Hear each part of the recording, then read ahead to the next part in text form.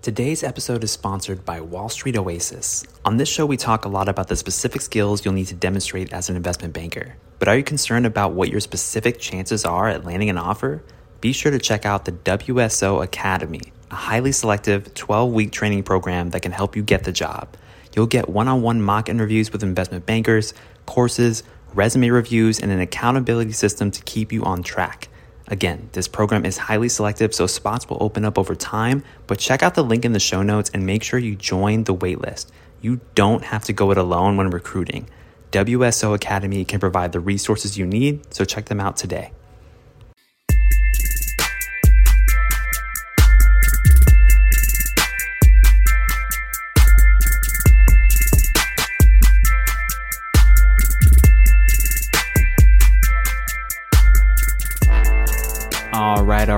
All right. Welcome to Investment Banking Insights. My name is Alex Mason and I am your host. Thank you so much for joining me today.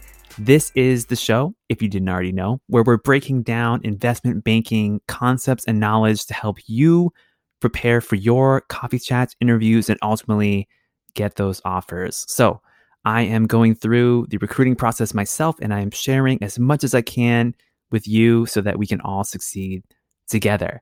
Now, if you listened to the last episode, you got an overview of the general industry of investment banking and hopefully got a flavor of what things are actually like and a sense of what you're getting yourself into. Well, I want to have a quick episode with you today to talk about the recruiting process. And I'm going to be focusing specifically on the recruiting process for MBA students. Now, the first thing that you should know is that generally the recruiting process begins early in the fall. So usually in September, pretty much right after people get onto campus is when investment banking recruiting begins. Now, I want to say there is a big caveat to this. If you are considered a diversity candidate, which there's a very broad definition of what that means, but in 2023, as I'm recording this, that basically means if you are a woman, there are not as many women in investment banking as men. If you are an underrepresented minority, if you're Black, if you're Latinx, Native American, etc., if you are identify as LGBTQ+, those are really the main categories for diversity recruiting. That happens even earlier and can happen as early as June, leading up to your first year as an MBA student. So very early. So some people will be recruiting for that, but most people will be recruiting in the fall. Now, the thing about the fall is it's a really tight turnaround from what I understand, because other types of industries that recruit, for example, consulting, or if you're recruiting for tech, or if you're recruiting for general management positions, those types of recruiting typically happen later in the school year. So you have a little bit of time to get settled in, get going with your classes, get going with your clubs, and then, okay, recruiting, you kind of work your way into it. Whereas it seems like investment banking is much more formal and much faster than the other types of recruiting at MBA programs. So be aware of that.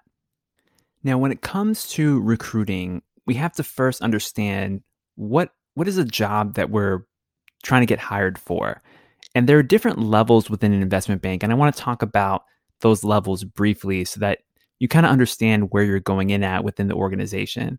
So within investment banks, there are typically 4 primary levels. Of course, there's more nuance than this than I understand at this point.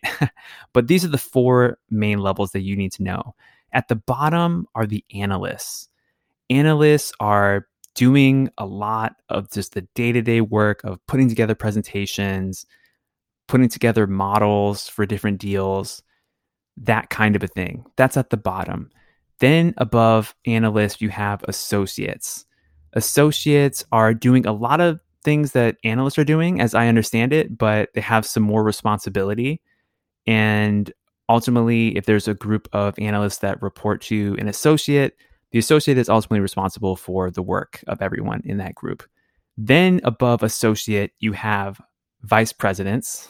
Vice presidents, now you're getting into more of a little bit of a relationship building role. You're probably talking to C-suite executives on a more regular basis in order to get deals done, that kind of thing. And also you're responsible for all the people under you, all the work under you. And then above vice presidents, you have a managing director. Managing director, I would say it feels analogous to like a partner at a law firm or something like that. Like you're the one calling the shots. You're traveling around the country. You're meeting clients. You're trying to win new business for the firm.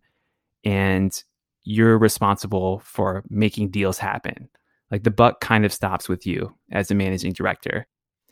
So, as someone coming in from a different industry, presumably if you're listening to this, you don't already work in an investment bank and you're just trying to get promoted or something, you are switching careers, right? You're trying to come into this industry. Where are you going to fit in at? Well, if you're coming in from the undergrad level, you're going to be going for an analyst role. And if you're coming in from the MBA level, you're going to be going for an associate role.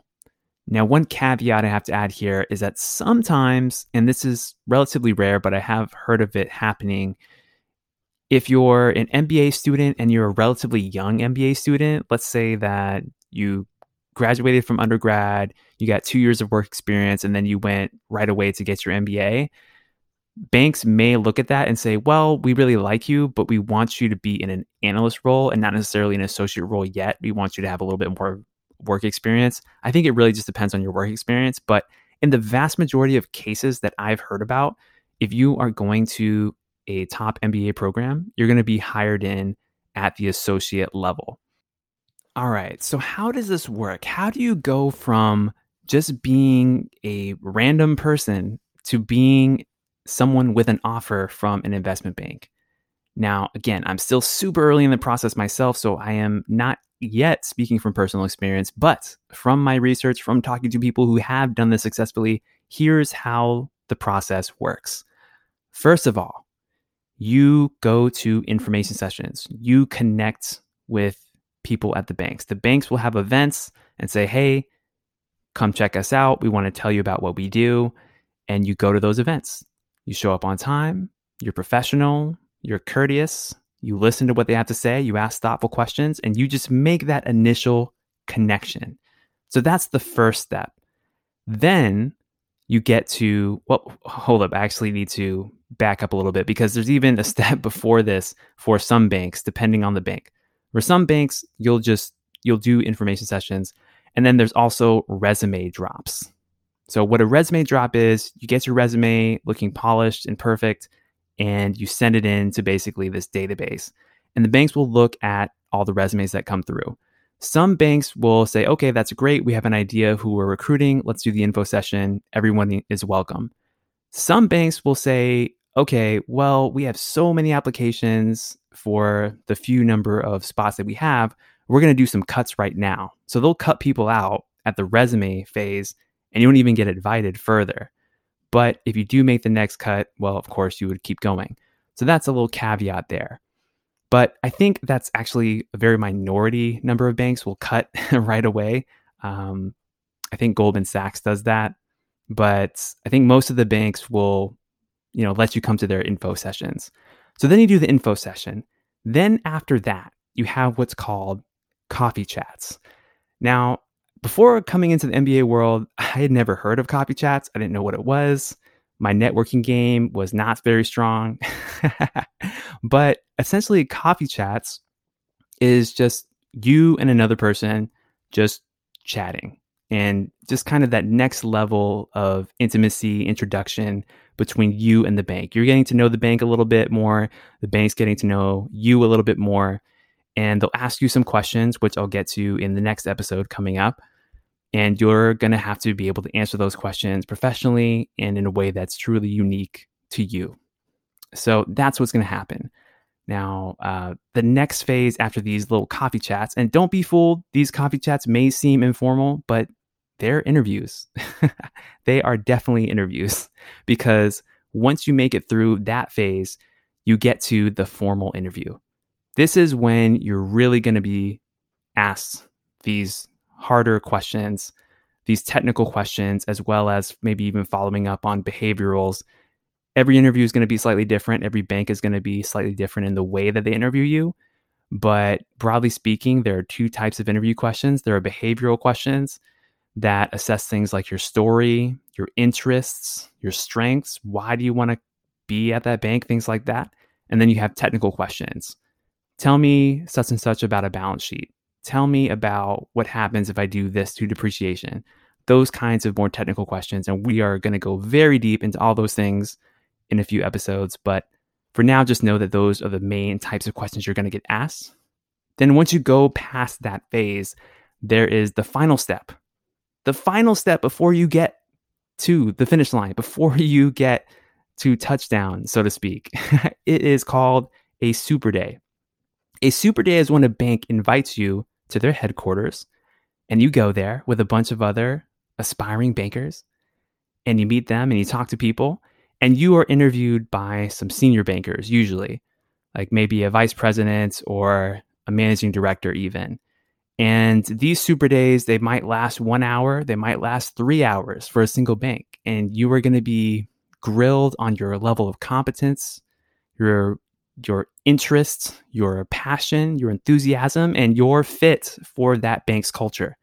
Because of course, these banks want to hire people who are not just really, really smart, really intelligent, but people who have emotional intelligence, people who relate to their culture and speak their language. That's what they're looking for. So that is the final step. And then once you progress past the super day, the magical offer comes in and you get that offer from the bank. Can't you visualize it right now? I'm visualizing it right now for myself. Like, wow, that's going to be really, really nice. You get that offer and boom, you're an investment banker. So that is the process from beginning to end at a high level. Info sessions / resume drops, then coffee chats, then you have the more formal interviews, and then you have a super day, and then you get your offer. Now, I want to be clear about something, is that the banks are very, very different. Some banks will be what you will hear as high touch, quote unquote, high touch banks, and some banks will be quote unquote, low touch. What does that mean? High touch banks mean that they're going to talk to you a lot before you get an offer from them.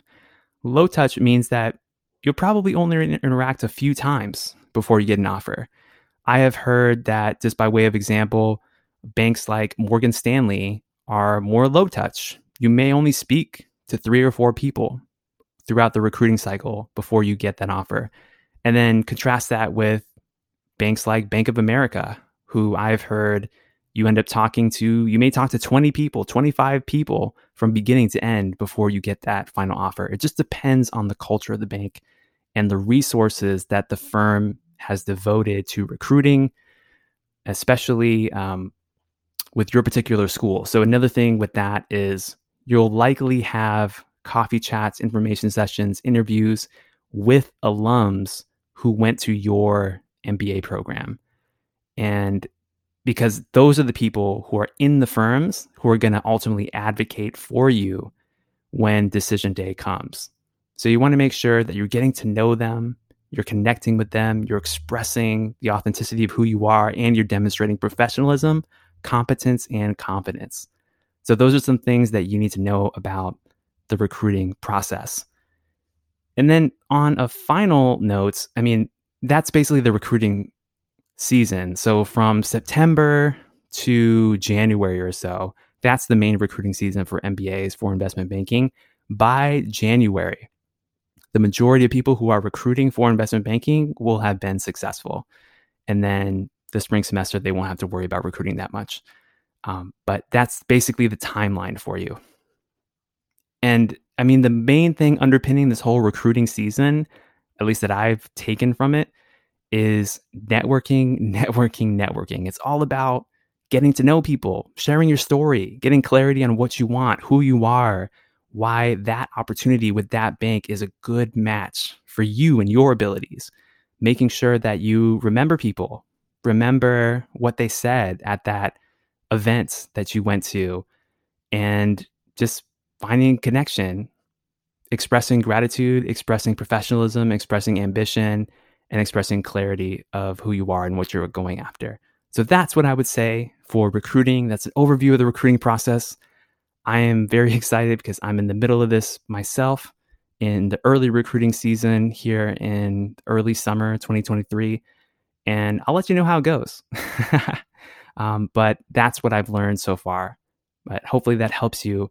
Now, in the next episode, we are going to talk a little bit about interviewing. We're going to be getting more and more specific with these episodes before we jump deep into technicals.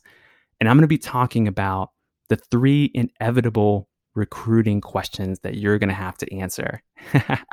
So be sure to tune in next time for a discussion of those.